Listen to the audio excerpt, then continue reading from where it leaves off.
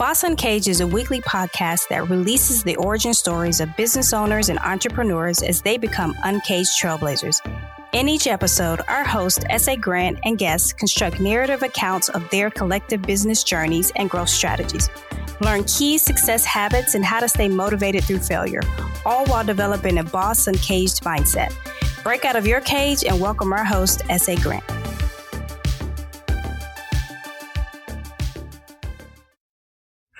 Welcome back to Boss Uncaged Podcast. Today we have a special treat for you, right? So her name is Asha, but I just want you to kind of understand like the woman that we're talking to right now. Obviously she's a lawyer, but we're going to really diving more into like how does she become a lawyer? Why did she become a lawyer?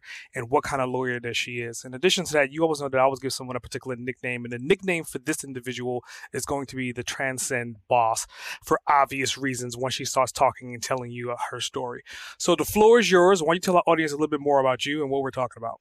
Well, thank you for that warm introduction. I'm excited to be here. My name is Asha Wilkerson. I'm an Oakland, California-based attorney, entrepreneur, and business coach. And I'm sure we'll get into more questions as we go, but I'm thrilled to meet the folks who are following you.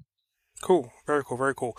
So, I mean, let's just jump right into this, right? So if you could define yourself in 3 to 5 words, what would those 3 to 5 words be? I would say I'm an attorney by training, but I'm an educator at heart. I'm truly an educator, love to teach and to share the knowledge that I've acquired over the years. And I do that whether it's teaching exercise classes or teaching about law or teaching in a school. Everything I do is about teaching, it seems like. So, I mean, let's talk about that. I mean, how does that usually work? I mean, usually if you have a lawyer, lawyers are usually dedicated to their clients, and with those clients, they're trying to do something in a courtroom. But You're saying you're really big on education. So, like, how does that work with the law that you practice? Yeah. So first of all, education is just in my blood. My mom was an educator. My auntie was an educator. And when I was a kid, I would make little lesson plans after school. I don't know anybody else who did that except for my friend and me at that time. Mm-hmm. So I've always just gravitated towards teaching. And I thought I was going to be a teacher, a high school English teacher first, but I ended up in law school. And in the beginning of my career, I litigated. I was in court, at least 3 or 4 days a week. And I got burned out. I was tired of showing up and tired of fighting. I'm the type of person that likes to find a solution right away and solve a problem. And litigation in this country is just not set up for that, especially in California. There's tons of cases being filed. So everything takes 1 year to 2 years to resolve. A year, you're lucky if you can resolve it in a year. A couple of years, 3 years is the norm right now. And so I took a break and I said, well, what am I good at? How do I want my life to look? And I said, I want to teach because I love it. I enjoy sharing information. I want to be able to travel and I want to have enough money to support myself. And I had applied for a couple teaching jobs at community colleges and got a full-time teaching job, which are rare and hard to come by.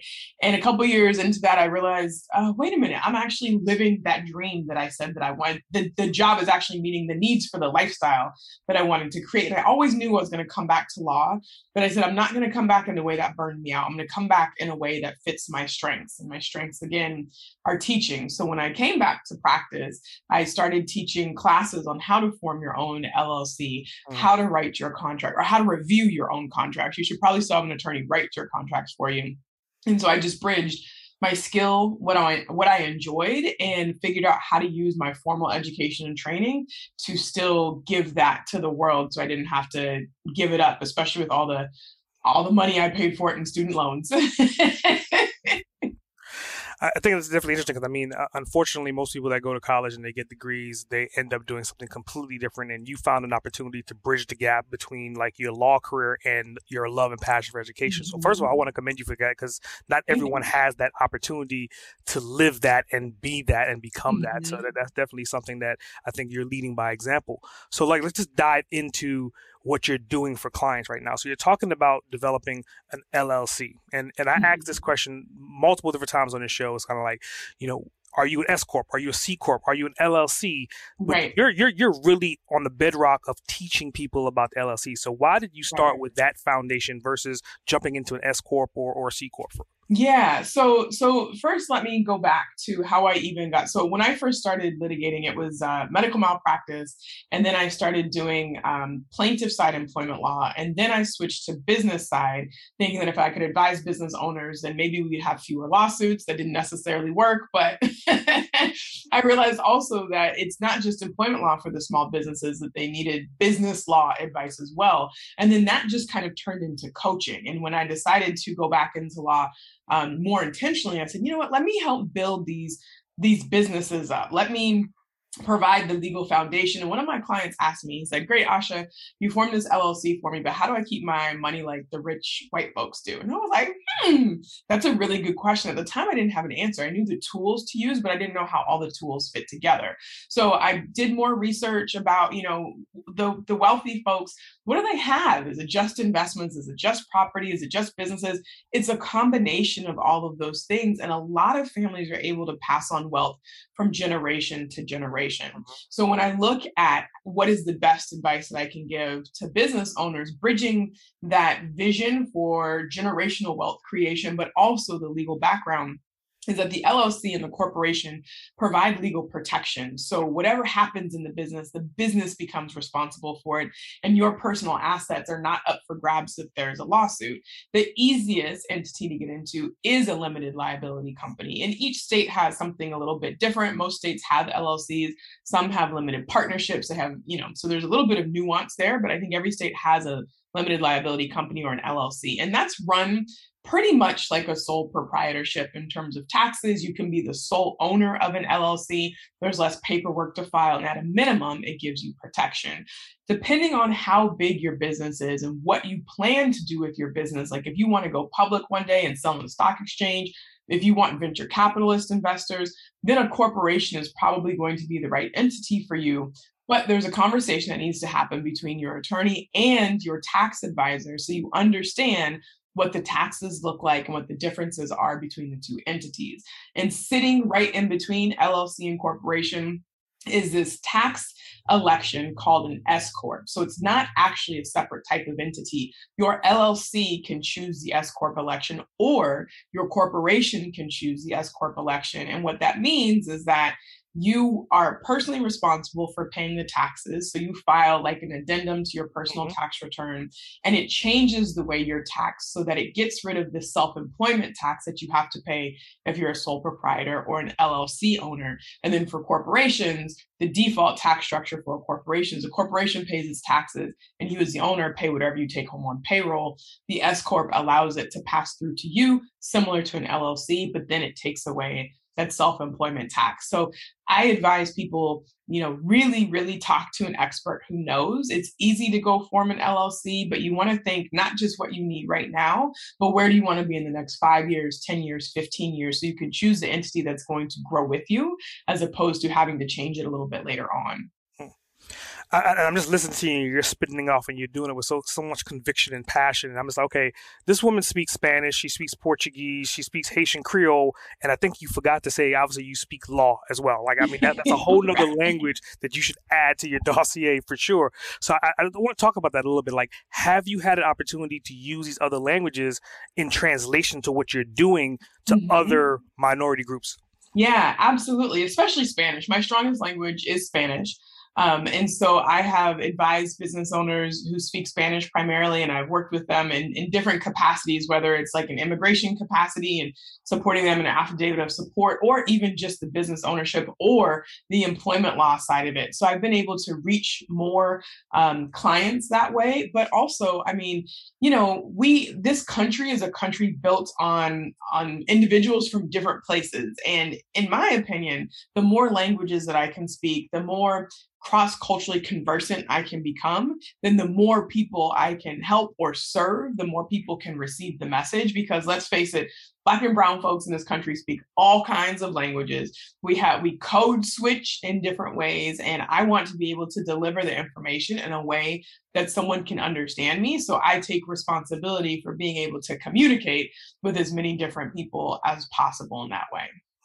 So, I mean, with that level of diversity, right? And again, you're talking about code switching, and we're talking about multiple different disciplines and different cultural aspects. So this kind of goes to a question about, like, what is the worst example of something that you've dealt with that you had to overcome since you started running your own practice? Yeah, that's a really good question. I would say one of the things that frustrates me the most, I had a consultation with this guy he had been through this business accelerator program, and it was the kind that helps you get your business plan together, introduces you to things. You can be in business or you could be starting your business. So they have a real diversity in terms of experience level. And this guy was so convinced that if he formed an LLC to protect his personal assets from his business, that meant that he didn't believe in his cause. Right. And he's like, it's not necessary yet. I'm not making that amount of money yet. And it hurt my heart because he was a Black man who owned a house. Right. And he wanted to, or was creating this business. I think it was a pet food business that would also allow dogs to come into the facility. And we all know stories of dogs that, the owner's like, oh, no problem. He's so sweet, would never hurt you. And then, of course, takes a chunk out of somebody's backside, right? And even just, he was so entrenched on, no, if I feel like I need to protect myself, that means that I don't really believe. And my belief in myself is going to protect me from whatever happened. I'm like, no. And I had to just realize after a couple minutes of going back and forth, I can give him the information and it's absolutely his choice of what he wants to do with it, right? And he hadn't gotten to the point where he realized that investors would be more likely to take him seriously if he had a legal entity. It doesn't mean you know how to run the business better, but it means that you're protecting yourself, and it just conveys a level of competence and confidence that you know what you're doing to someone who's going to come in and work with your business. So there's a lot of competition with the neighborhood tax person, or like your auntie who's filed taxes for your uncle's business that kind of didn't really do anything. And then Google, right, has a lot of information, or you're talking to somebody who is in a structure that works for them, or maybe it doesn't work for them, but because they don't have this formal background. And that doesn't necessarily mean, get legal advice from an attorney, get tax advice from a CPA or an enrolled agent, because we have a license that if we give you bad advice, our license is up for grabs, right? We have a self-interest in giving you good information, because we can be in trouble if we give you bad information. If you're just taking advice from someone on the corner who, never really did it, they give you bad advice, you listen, there's no recourse for that. Definitely interesting. I think some of the key words that you mentioned a couple of times as we started this conversation is like personal assets and protection, right? So, and again, there's different ways to mix and match these business structures, right? And a prime example would be something more an advanced technique to where someone may have a corporation, and that corporation is buying vehicles, right? Right. And now most people may think they'll buy the vehicle under their name, but again, a corporation, they want to leverage that asset and they want to purchase it. So how does that protection necessarily work? If I own a corporation and let's say the corporation gets sued, but my day-to-day car, that's my business car, is tied up in that matter. Yeah. So it depends on how you're using that car. So if your car is paid for through your business and you're using it for a business purpose, let's say you have a cleaning company and you have the cleaning van that you take around with you. If you were going on your way to or from a job, that's going to be covered by the business's insurance. And if it's not covered by that, then it's the entity that gets sued that would be fiscally responsible, financially responsible for whatever judgment that's assessed against that individual, against that company. So if you're operating under your role in the company, then the company can pay for it. If you take the company van out and decide to do, California sideshow, doing donuts in the middle of the street and stuff, and it has nothing to do with your business isn't going to protect you, or the business could choose not to protect you for that, right? There are other ways too, like as the CEO or the owner or a high level VP of your own company or of a company, sometimes VPs get vehicles that they're able to use, right? And so of course, you're going to use it for more than just work. You're going to use it on personal time. And so then you'd want to make sure that there's an auto insurance policy that has comprehensive coverage, so that anything that happened, you're going to your kid's basketball game or whatever, going to the park and you get into an accident, that insurance is going to cover it. But what the legal entity does is it separates your business assets and liabilities from your personal assets and liabilities. So if you're driving the company vehicle, get hurt on company time, company's responsible. And your house, your savings, your retirement, not up for grabs because there's that legal wall of protection between the two.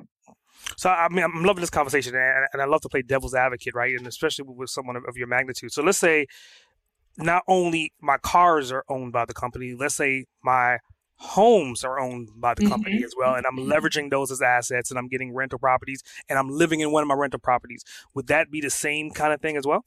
So it depends on how many different entities there are and what's included in the entities. So for rental properties, for example, I just bought 2 properties and they are in 2 different states, but because there's 2 different sets of tenants and because they're 2 different properties, I set up 2 different LLCs to have those properties. So if something happens to my property in Washington and everything's fine in Oregon, I don't want the Washington tenants to have access to my Oregon property to potentially pay for a judgment. I want that to be limited.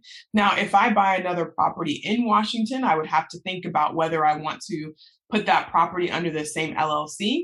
What it means is that now both of those properties would be up for grabs if something happened. And, if insurance didn't cover, right?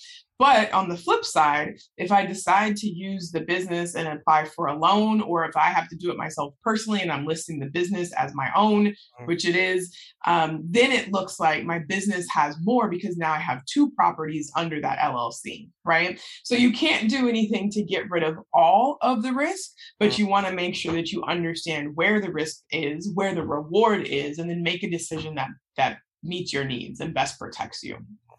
And I mean, like I said, I love these type of conversations because, I mean, you get to hear the inside. And again, some people, they may think very rigid and think stream. But if you start opening up your mind and the conversation that we're having, I mean, there's so much diversification and strategy that you could utilize. I mean, what you just described, and I always kind of refer to it as kind of like the Six Flags model. And then people's like, what do you mean? I'm like, well, think about it. Six Flags has this, say, 20 roller coasters, right? Every single plot of land that a roller coaster's on, it technically is its own LLC. So if that roller coaster kills someone, they will sue Six Flags, but then Six Flags is going to delegate that lawsuit to that particular ride, to that particular LLC. So Six Flags is unaffected in the big umbrella, but the micro gets hit. And again, it's going back to, you're talking about protection, right? So like my next question in this scope of protection and umbrellas, what you just said, right? Is it something that you can utilize an umbrella or maybe some kind of holding company to say, hey, these are all my assets, these are all my LLCs, and this is the one umbrella, to your point. And you can take the umbrella company to get the loans, but if you get a lawsuit, then you're going to get hit per property.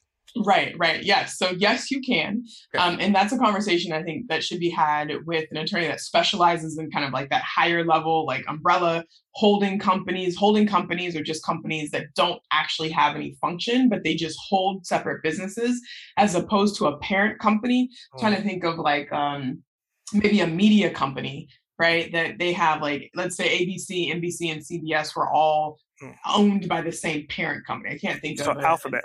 Alphabet owns Google and everything else under. Right, exactly. Or like Gap, Banana Republic, and Athleta, they're owned by the same parent company, right? So they're operating as separate businesses, but the parent company is still making decisions about how these different companies will run, even though they're under that parent company as separate entities that are running themselves. But the holding company is just there sort of in name only. So the holding company just holds the businesses that are assets. Oftentimes the holding company is just an LLC, and then the owner of that LLC will receive the benefits from that and the liabilities too. But there's a couple layers of protection that's there. And another thing that I'm just learning more about, I learned about it a little bit in law school, but now it's having more applicability to my own life. So I mentioned these 2 properties that I have. And when my dad passed away about 1.5 years ago, and he'd set up a trust. And I was so grateful that he had set up a trust and done those steps, even though we didn't have these conversations when he was alive about what was going to happen. So I knew, because of law school and then because of my dad a little bit later on, that a trust is what I should set up. But I didn't feel like I had any, I didn't have any, I didn't own anything at that time, right? It's like, well, maybe I'll do it later. It's great to have a will and an advance directive and all of this stuff. But now that I have 2 properties, I have LLCs that own those properties. And then as I'm talking to the estate planning attorney, like how I want to be able to pass these on without having these properties go to court. So if you don't have a trust, everything goes to probate court, and a court has to decide who the rightful heirs are for whatever that deceased person has owned, right? Mm-hmm. It takes money. We just saw Chadwick Boseman's estate lost, millions of dollars because he didn't have a trust. And so his wife ended up getting money, but they lost millions just having to go through the court. So the LLCs are, I'm going to transfer my ownership interest in both of my businesses into the trust. While I'm living, I am the beneficiary of the trust. And when I die, I will have named somebody who's going to become the beneficiary of the trust. And I thought about it. It was like, okay, it passes seamlessly, just like it did from my dad to me and my sister. But what I realized is my rental properties are profitable. So whoever I name as the beneficiary, let's say I name you as the beneficiary, I die, you automatically, like day one that I am not here, get these 2 businesses that are automatically profitable, right? You don't have to do anything but go to the bank and say, hey, this is the paperwork. I'm now the owner of these accounts. You go to, the records office and say, hey, I'm the owner of these accounts. And you automatically get a business that's profitable without having to do anything. So this is a really, really important way and a necessary tool for us to pass on wealth from generation to generation. And don't worry about whether your child or your niece or nephew or whoever you name wants to run the business. Mm-hmm. If the business is making some money, they have an opportunity to step into it. They could hire people to run it, or they could sell it and get the money from that. But what you have done is you've set up the next generation to not have to start from zero. Very cool. Very cool. So, I mean, that leads us to Transcend, right? And I mean, yes. I think that's your brand, and everything you're talking about is legacy and wealth building. So like, just dive into that. Let's say I'm coming to you for the first time and I'm saying, hey, I want to start a company. You're going to help me start this LLC. You're going to give me some general information. But then after that, I think the other big thing in your course is essentially planning, right? Mm-hmm. And that's what you were just describing to a certain extent, was kind of like, how do you plan this out? How do you create and develop this trust? Then after your planning, what's the next step? Like, so now we have a plan, we have an LLC. What do we do? Yeah, absolutely. So it's a great question. Like we said earlier, the first step is to make sure that you have a legal entity. You can't pass on a business that's in a sole proprietorship. Sole proprietorship is an extension of you. An LLC or a corporation can be bought or sold. So make sure your business is in that. The planning stage is really important for a couple of reasons. We work so hard as people of color, and we give all of ourselves oftentimes to our businesses, and our businesses don't give back to us because we haven't set it up that way. But what I want for all of us, I want financial freedom, I want time freedom, I want rest, I want location independence, all of these things that I want for myself, I want for us as a people at large. And the only way, or one of the ways to do that, is to be strategic about how you use your business. So depending on how your business is set up, when you go to apply for a loan for the property, your business gets to show how much revenue you have made so that you qualify for a higher loan, right? You can buy property and put it under your business. You can use it as leverage. You can pass it on. You can decide that you want to retire early, or maybe you don't want to officially retire, but you've built your business up, that it's supporting you and you've hired people to run it. So now it becomes this passive income maker. Our businesses, our talent is a moneymaker. And unfortunately, because of the history that we have in the United States, that has not been honored. It has not been rewarded financially. And so it's time for us to learn how to play the game and take advantage of the tax structure and the legal structure that will allow us to keep all of our money like the rich white folks do. So that's how I feel that my role is, and my passion is right now, is to teach us how to do this. And that's exactly what we do inside Transcend. We start from the ground up, making sure that you have your legal stuff together. We make a plan for how you want to grow and scale, but grow and scale in a way that doesn't necessarily require the same ratio of your time. So if I'm doing business coaching and I'm doing one-on-one coaching, I have a maximum of people because I have a maximum of hours in the day or hours in the week that I can give. But then I can scale and start doing one to many, right? So it's one little hour of time for me, but I'm reaching 15 different people at the same time. That's an example of being able to scale without also doubling your personal time and investment in that. So we talk about how you want to grow. What do you need to retire? People are talking about $1 million business. That's great. You can have $1 million business. Do you need $1 million business? Maybe your business making $250,000 a year is great for you. So let's think about getting there first in a way that's sustainable. And then once you hit those financial goals, you know what you need, so you don't have to be working until forever. Then we're going to figure out, how do you want to leverage your business to buy property, to invest, and to pass it on? Where do you want your legacy to go? What do you want your legacy to be? Is it just the business? Is it money? Is it business and money? Is it your reputation? All of that stuff. So it's being intentional about what we're doing. We're already hustling. We're already doing the thing. So let's be intentional about how we're doing it so that we can live free now and pass on our hard work to the generation that's coming after us. Great, great. So, I mean, with that, I mean, the next step in your course is essentially like the maintenance, right? So we get all these things set up. We get this plan. We get our LLC. We know what our road is. We know our destination. But what kind of maintenance are we talking about as far as creating these business structures? Yeah, absolutely. Well, every year, and I advise every January to take a look at your entity formation documents again. In California, every 2 years, you have to file an updated statement of information. And that just says the key players are still the key players. We're still using the same address. If you don't do it, there's a fine that you have to, like a $25 late fee or something like that you have to pay. But it's important because that also shifts to the franchise tax board, our tax entity here. And if you haven't stayed on top of both of those, then your business is no longer in good standing and you just don't want to have to deal with that. It's easy enough to fix, but you don't want to have to fix it, right? You want to take a look at your contracts every year. Do they still have the same protection clauses? That are the protection clauses still relevant as they were when you first created them? Is your client work a little bit different? What needs to be updated? Because if there's a dispute, the judge or a third party decision maker is going to look at what's the agreement on paper. So update those every year. Take a look at your financials. Where are you spending? Where are you losing? What can you adjust to make sure that you're still profitable? And then just take a look at your goals every year. Where do you want to go? Where do you want to grow? Is it a growth year? Is it a maintenance year? And then, just keep checking in with yourself. Does this feel good? Is it in alignment?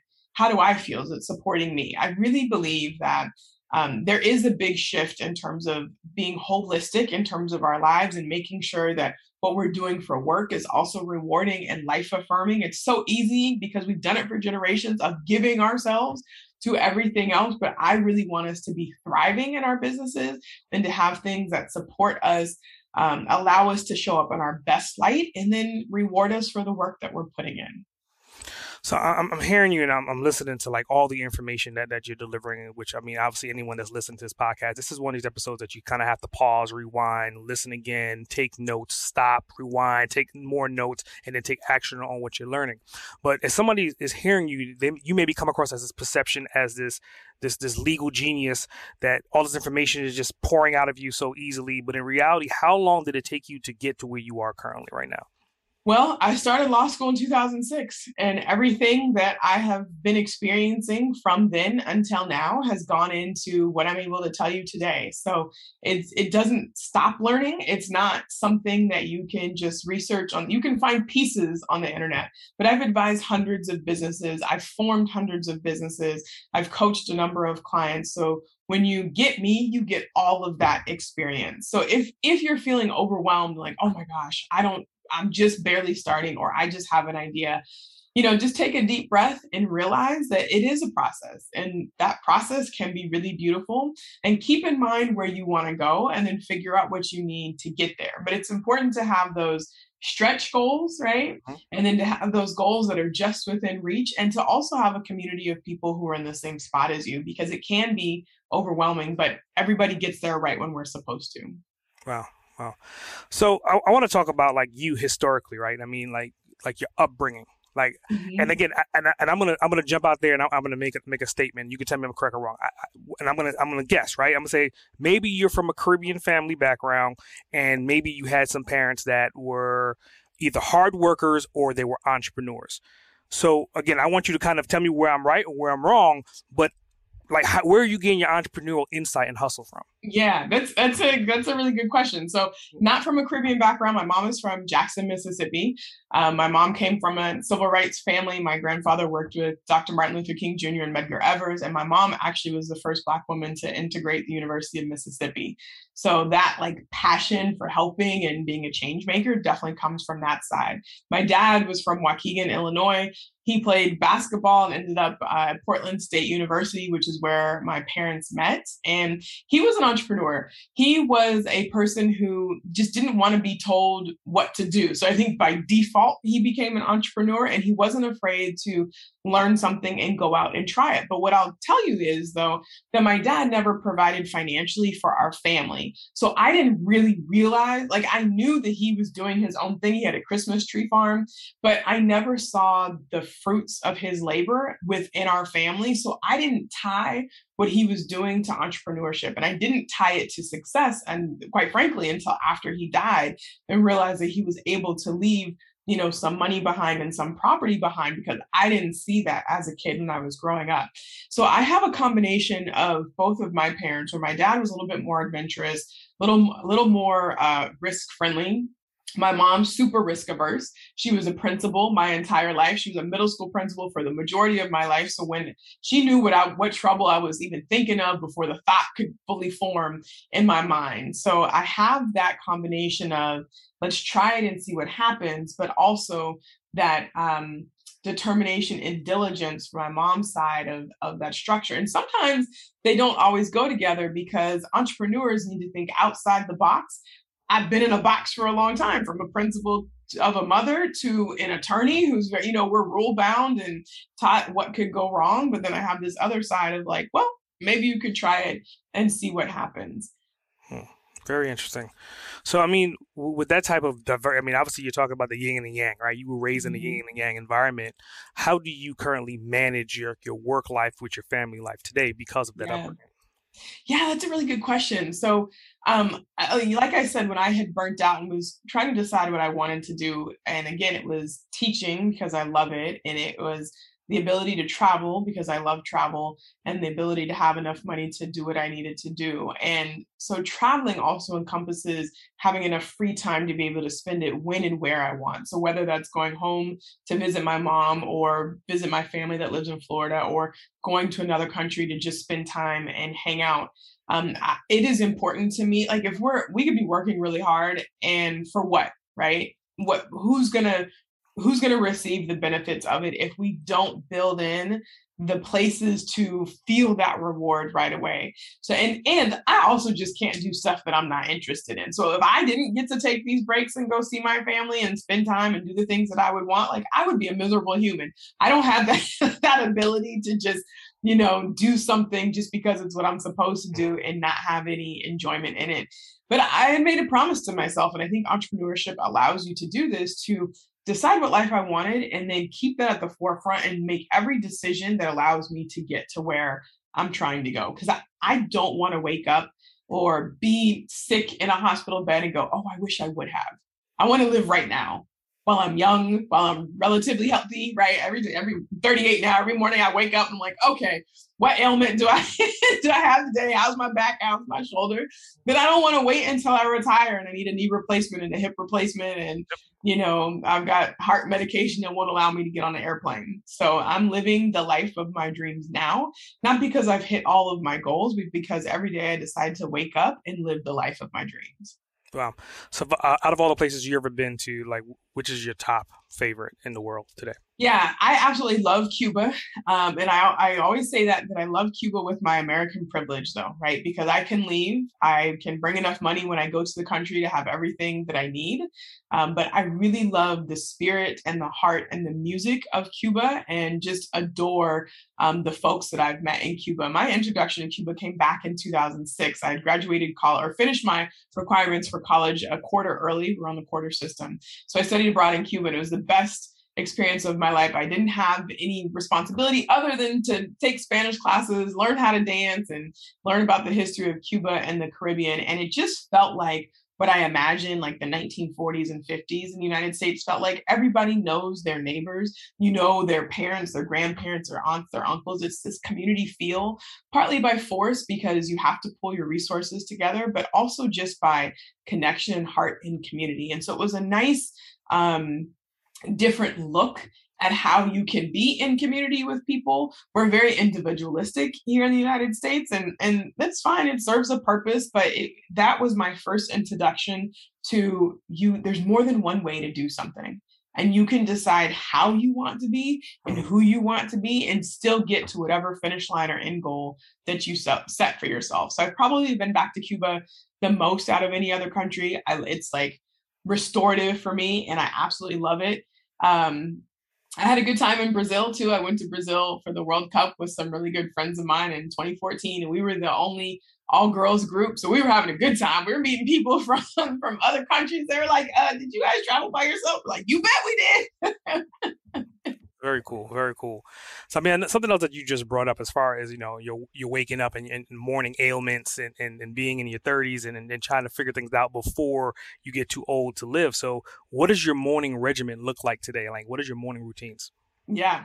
So I try to wake up without an alarm. And even when I set an alarm, I usually wake up, 20 to 30 minutes ahead of time anyway. So there's not a whole lot of sleeping in that goes on, even though I'm trying to get better at sleeping. And I wake up and I actually play a recorded, I don't know if you'd call it a meditation, but like a mind script that says who I am and who I am becoming, but it's written as if I am already there. Right. And I play that. I listen to it twice in the morning while I'm still just kind of coming to consciousness, just grab my phone and hit play. And then I get up and some days I'll do a workout in the morning, and then I will make a cup of coffee and sit on my couch and pull out my journal. I have I use Insight Timer, and sometimes I'll listen to a meditation that's there, or I'll play the sound bowls that are there, and I'll just write and see what comes up. And I spend as much time writing as I need to spend. So the other day I woke up and had this stress dream because there's deadlines that had come up, and it's like, okay, how would $1 Million Asha decide to handle this situation? Not Asha who's stressed out right now, but my best self. So, okay, take care of yourself first. Get yourself calmed back down. The work is going to be there. And I think it was probably 9:30 by the time I actually sat down at the computer. But by the time I sat down, I was calm. I was collected because I had given myself that 2.5 hours that I needed in the morning to just pour into me. And that's time that I promised that I would always give myself, because, you can't take care of other people if you can't take care of yourself first. Very cool. Very cool. So, I mean, again, I love these conversations because as I'm listening to you, I'm making like mental notes of things that you said earlier on to bring back. And you was talking about your mom being, pretty far up the food chain as far as education, right? So I would think by default, reading was fundamental in your household, right? Oh, yeah. I mean, obviously, you're a student of the game. You're a lawyer. English is probably one of those things that you could write all day, all night. So on your journey to get where you are right now, like what books do you would like to recommend that helped you get to where you are right now? Yeah, that's, I need to make a list because I feel like I've read so many and then can't remember all of them.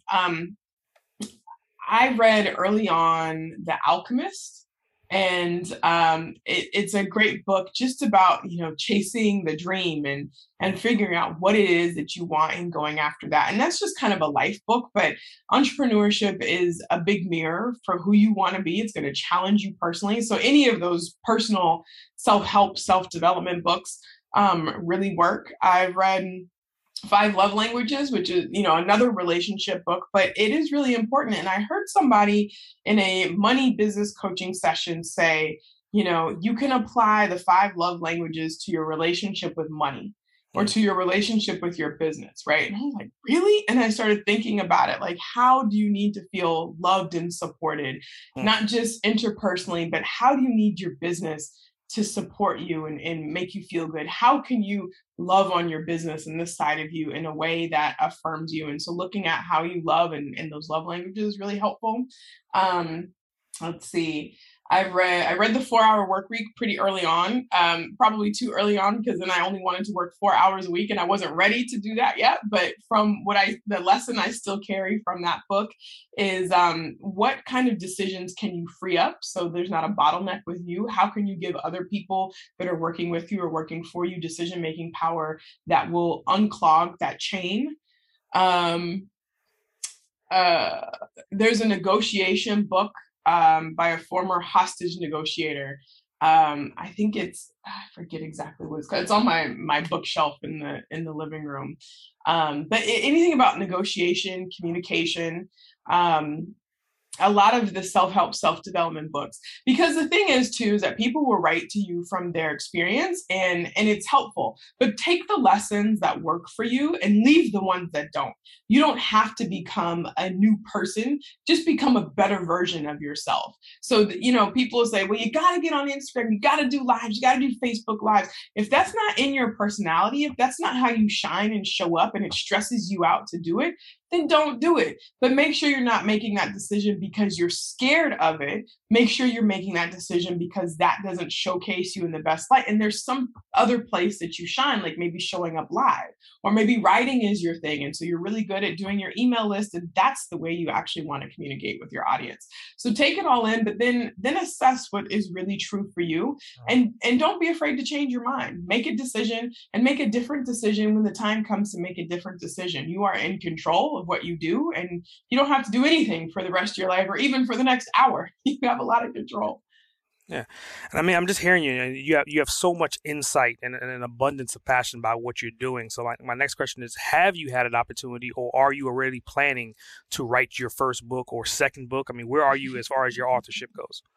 I've heard that I should write a book a couple of times, and it's funny because people see us differently than how we see ourselves, right? So the things that I'm talking about, they just come out because they're a part of who I am. I don't necessarily see them as these great insights because it just comes out of me, right? So I've heard that I should write a book, but I haven't really gotten to the point of like, okay, well, what would this book say? What would it do? What would be the focus and the theme? But it is something that is a like medium distant dream. And one of these days in the next couple of years, I'll probably sign up for a course or for some mentorship to get that first book out of me, but I haven't done it yet.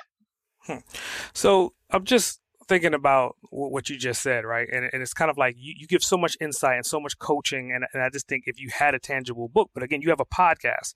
Mm-hmm. So I want you to think about your podcast as kind of like your outline for your book, right? Let's say you have 20 episodes. I think you're on episode 50 or something like that. So let's say you have 20 core episodes, and you can put those episodes in a streamlined process to say, okay, this is what you do first. This is how I'm helping you. And then you transcribe those episodes. And by default, you're going to have an outline for a book. And then all you have to do is really clean it up. So I'm just saying that to help push you forward, because I definitely see a book in you. Just get it out. Yeah. Thank you. I appreciate that. And I feel like, I have so many different interests, from travel to business to languages to mindset coaching to all of that. So in my head, right, I'm like, I could do this, that, and the other thing. And it really comes down to picking an area and focusing on it. Very cool. So, I mean, with all these things that you have in your mind's eye, like, where do you see yourself 20 years from now? Retired on a beach. Well, retirement, actually, I see myself retired in the next 6.5 or 7 years. And retirement to me really means that I have enough passive income streams that I don't have to work for money. So, but what I see in my future and what I do when I go on vacation is being somewhere near a beach, working, probably no more than 10 to 15 hours a week, because that teaching is still in my heart and it's just a passion of mine. I think I will always choose to work with or coach or support business owners in whatever capacity that is. So whether that's actually entity formation and coaching from the more business side, or just even the mindset coaching, or, creating your designed life, something like that. I think I will continue to pour into people. But I will have seen most of the world in the next 20 years. And I will for sure have a spot by the beach. And whether that means I live there permanently or I go back and forth from the US to whatever beachfront property I have, I am absolutely certain that will happen. Very cool. So, I mean, what you do on a day-to-day basis, obviously there's tools and software behind the scenes that people may not even comprehend that's going on. What tools do you use on a day-to-day basis that you would not be able to do what you're doing without having access to these platforms? Yeah, really basic is a calendar. Google Calendar is, my lifesaver because all of my different calendars sync on there. One of the things that became a challenge for me was people would call the phone all the time and it would be distracting, and then they'd want to set up appointments and I'd have to go and look and see. So I use Acuity now. A lot of people use Calendly or Acuity or whatever appointment provider or software that you can use. Get one of those and have a couple different options so that people can just book a time on your calendar, and you can take out that communication piece early on, and it just frees up your time. This is not necessarily technology, but I heavily rely on my VAs to help me. So right now I don't have any employees, but I absolutely have support. And I had to really look at what are the things that I have to do and what are the things that I can delegate. And because as entrepreneurs, or at least for me, when I have space in my brain, I can create. When I am so busy with the tasks and doing the day-to-day things, or when I get stressed out, the creativity isn't there. And so in order for me to continue to provide and to support and to serve, I have to build in space where I can just be, where I can just exist. So the things that are more mundane or more administrative, I offload and hand to somebody else. I know how to do all of the things, but while I'm able to, I like to offload those things so I just don't have to spend time thinking about it.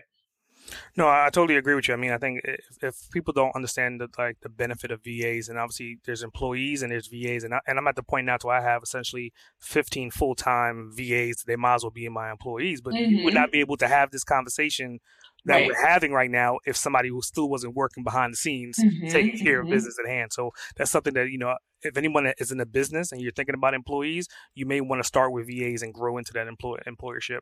So with that, I mean, obviously we're giving out so much information to startup owners, people that they may not have an LLC.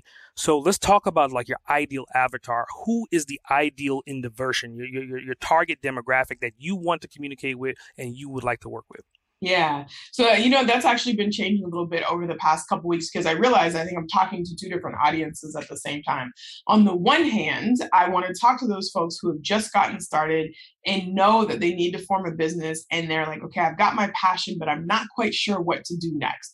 Those are ideal clients to come in at the beginning stage because I can help guide you, or my team and I can help guide you so that you can actually be focused on building that business that you want as you do it from the ground up, right? A friend of mine left corporate about 6 months ago, and she was burned out working super hard. She started her own business, and guess what? She's burned out working super hard again. And I told her, I said, be careful that you don't build this business in the same way that burned you out in the last business. And sometimes we just follow a pattern because we think that's what we have to do, but it's important to see what do you want to do and what are the different ways that you can get there. On the other hand, about midway through the funnel are the folks who have been in business for a couple of years who are probably grossing about $100,000, $200,000 in revenue. They've got a family, they've got a spouse, maybe they've got some kids, and now they're thinking, I don't want to be doing this for the rest of my life.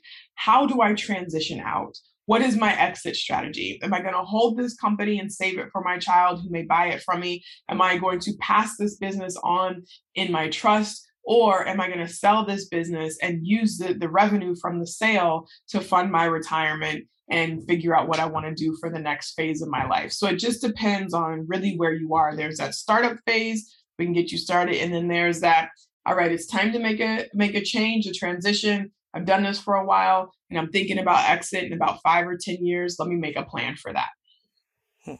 So that person's listening, right? They're listening to this podcast right now. What words of wisdom or insight would you like to leave them with? Something that will kind of motivate them through the hurdles and the obstacles that they're going to face, and every entrepreneur faces. What words can you deliver to them to help them move forward? Yeah, I would say that it doesn't have to be a huge challenge, but it does have to be intentional, right? So anything that we do, if you set your sight on the end goal and make decisions with that end goal in mind, it becomes much, much easier. But also just know that entrepreneurship is really a reflection of our journey as humans. So just like in life, you might wake up on the wrong side of the bed and be kind of funky one day, and by the end of the day, you'll be happy and jumping around and dancing and celebrating. Same is true for entrepreneurship. You have a conversation with a client that didn't go that great, or something didn't turn out the way that you wanted to. By the end of the day, you get a new sale, or you have really good client feedback, and that's it. What is going to maintain you and sustain you is being consistent in your action. Motivation will fluctuate. Success, whatever you define as success, may be elusive at times, and it may be really easy at times, but it's those consistent actions on the path to where you want to go that are going to end up getting you there no matter what happens.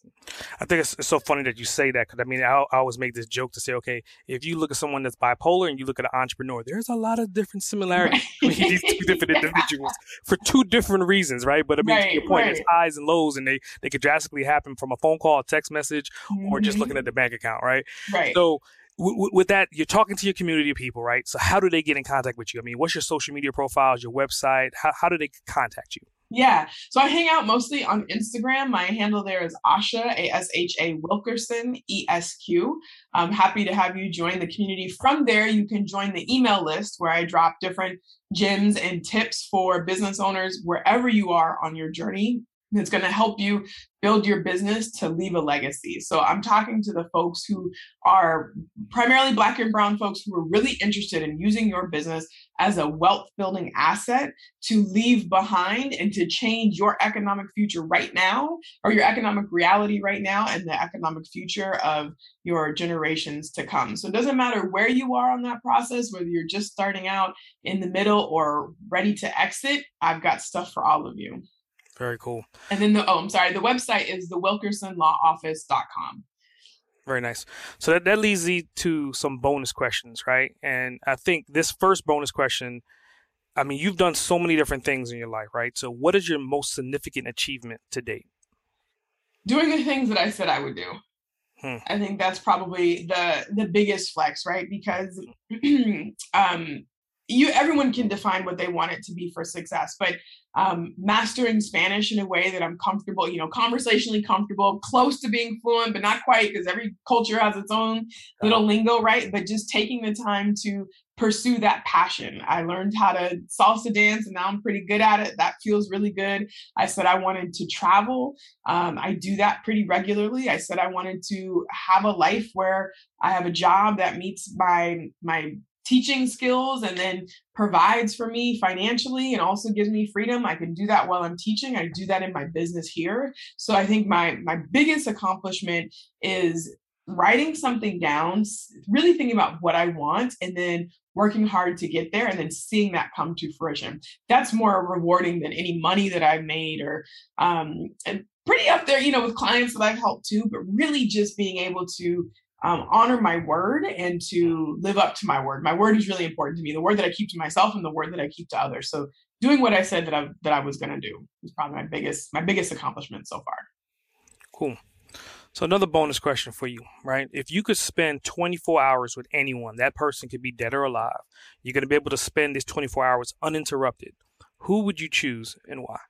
I should probably have a canned answer to this question. And I really don't. It probably would have to be a combination of people. It would be, so I can't think of any particular names right now, but I would say like anyone who's just kind of transcended mentally their physical circumstances, the folks that really had to fight through something. Because I think in our microwave generation, someone can put a video on YouTube or on TikTok and it goes viral and nobody quite knows why.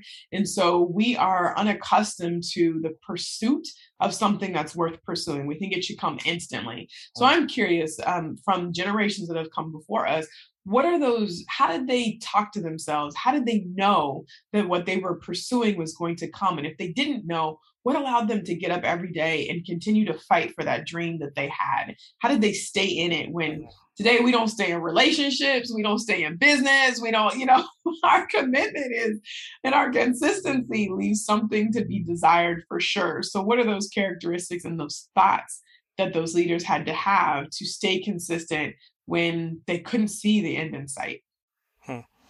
I think it's definitely interesting. And I think to add on to that, I mean, just listening to your story and like you were talking about your dad and your dad passing away, but you didn't know what he had and what he was doing as an entrepreneur until after the fact. So I would think that would probably be an opportunity for you to kind of sit down with him and kind of just let him know that like what it's like, and you can kind of see his seeds come into fruition, right? As well too. So going into closing, I mean, you're a fellow podcaster, you're a host of Transcend. So I like to give whoever I'm interviewing an opportunity to become the host of Boss to Cage podcast. So the show is now yours. Now I'm your guest. What questions do you have for me?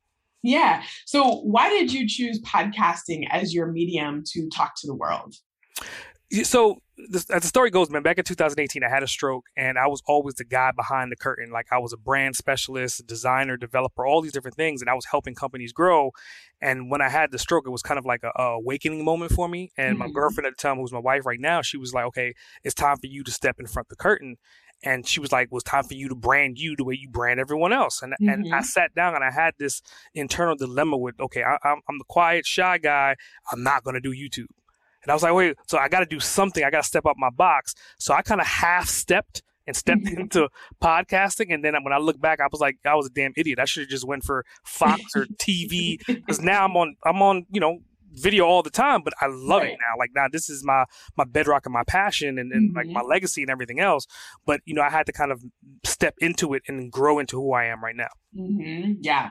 And it is a growth process, right? We don't we don't end or leave the same way that we start, right? And sometimes we forget that it is about growth, but babies learn to crawl before they can walk, and they have all that growth too. So for your audience, what is your desire, your wish for the folks who are listening to you every week on your podcast? What is your, if you are the parents of them, what is that one desire that you have for your audience? So it's threefold, right? I mean, one fold obviously is for the upper echelon, the people that are listening to this podcast and they're smiling because they're hearing familiar stories and they're hearing roadblocks that they already overcame, is to take this information and share it to the less unfortunate, the people that may not know what you know. And obviously you as an individual, you may not have the time to deliver the information. And that's why we have this show. And then you have the middle people, the people that are in the trenches, building companies, building corporations. Sometimes they may be 100,000s and sometimes they may be millionaires. But again, they may have opportunity with staff and employees to kind of understand what entrepreneurism and understand business and understand strategies. This podcast can deliver that to them. And then you have, I always say, the more green people, like the seeds, the seedlings, the people that are growing up and they're more younger. It could be someone's kid that's in their living room right now and the parent may be listening to this podcast, but you don't realize your kid is listening to this podcast. Right. And that daughter that's sitting there could potentially be you. And she's hearing what you're saying, and she's hearing about you traveling, and hearing about you speaking multi-languages, and hearing about you helping businesses. And that little bit of information could then grow into something down the road. So these opportunities for this podcast, or any podcast for that matter, that's delivering such value, I would say take advantage of them. Don't just listen to one episode. Because again, I make sure all my episodes are completely diversified, just for the reason that I don't know. I may be listening, some kid may be listening to it. An 80-year-old lady that may be retiring, wanting to start her business, may be listening to it. So I want to make sure that we have enough of these opportunities and this information to delegate across the board. Yeah, I love it. I love it. And the last question I have for you is, so for all the years that you've been in entrepreneurship and building your business or building other people's businesses as well, what is the one thing that you wish you would have known back then that would have just transformed the way you thought or the way that you moved at that time? I think in my earlier days, I had the vision, but today I understand that vision needs to be supported by two things: a system and automation. And once I realized that, if you have these big goals, I mean, if you look at Elon Musk has this things that most people can't even comprehend, right? He's talking about going to Mars. How the hell is he going to do that? without systems and without automation, right? True. You could have people, but again, you have to have systems in place to verify. Prime example, when they did the rocket test, that was a system test, right? The rocket had to go up, it had to come back down, it had to land a particular way. If anything went wrong in that system test, they went back to the drawing board to make it more efficient. That's exactly what business is. So once you figure out your systems, then how do you automate those systems, right? And then you can grow and scale. You can give more opportunities to more people, systematize it, automate it, and then you get more people. And you keep doing it over and over again. And that's how you become as big as Amazon or as big as Ford was or as big as Walmart is. All these things happen through systems and automation. Yeah, I like it. It's good advice. Well, I definitely appreciate you taking time out your busy schedule today. I think you delivered hell of value, hell of insight. I mean, the golden nuggets was just falling from the sky the entire time you were speaking. I definitely appreciate you. Thank you. I appreciate the opportunity to be on your podcast, and I'm excited to connect with your audience. Thank you. Great. S.A. Grant, over and out.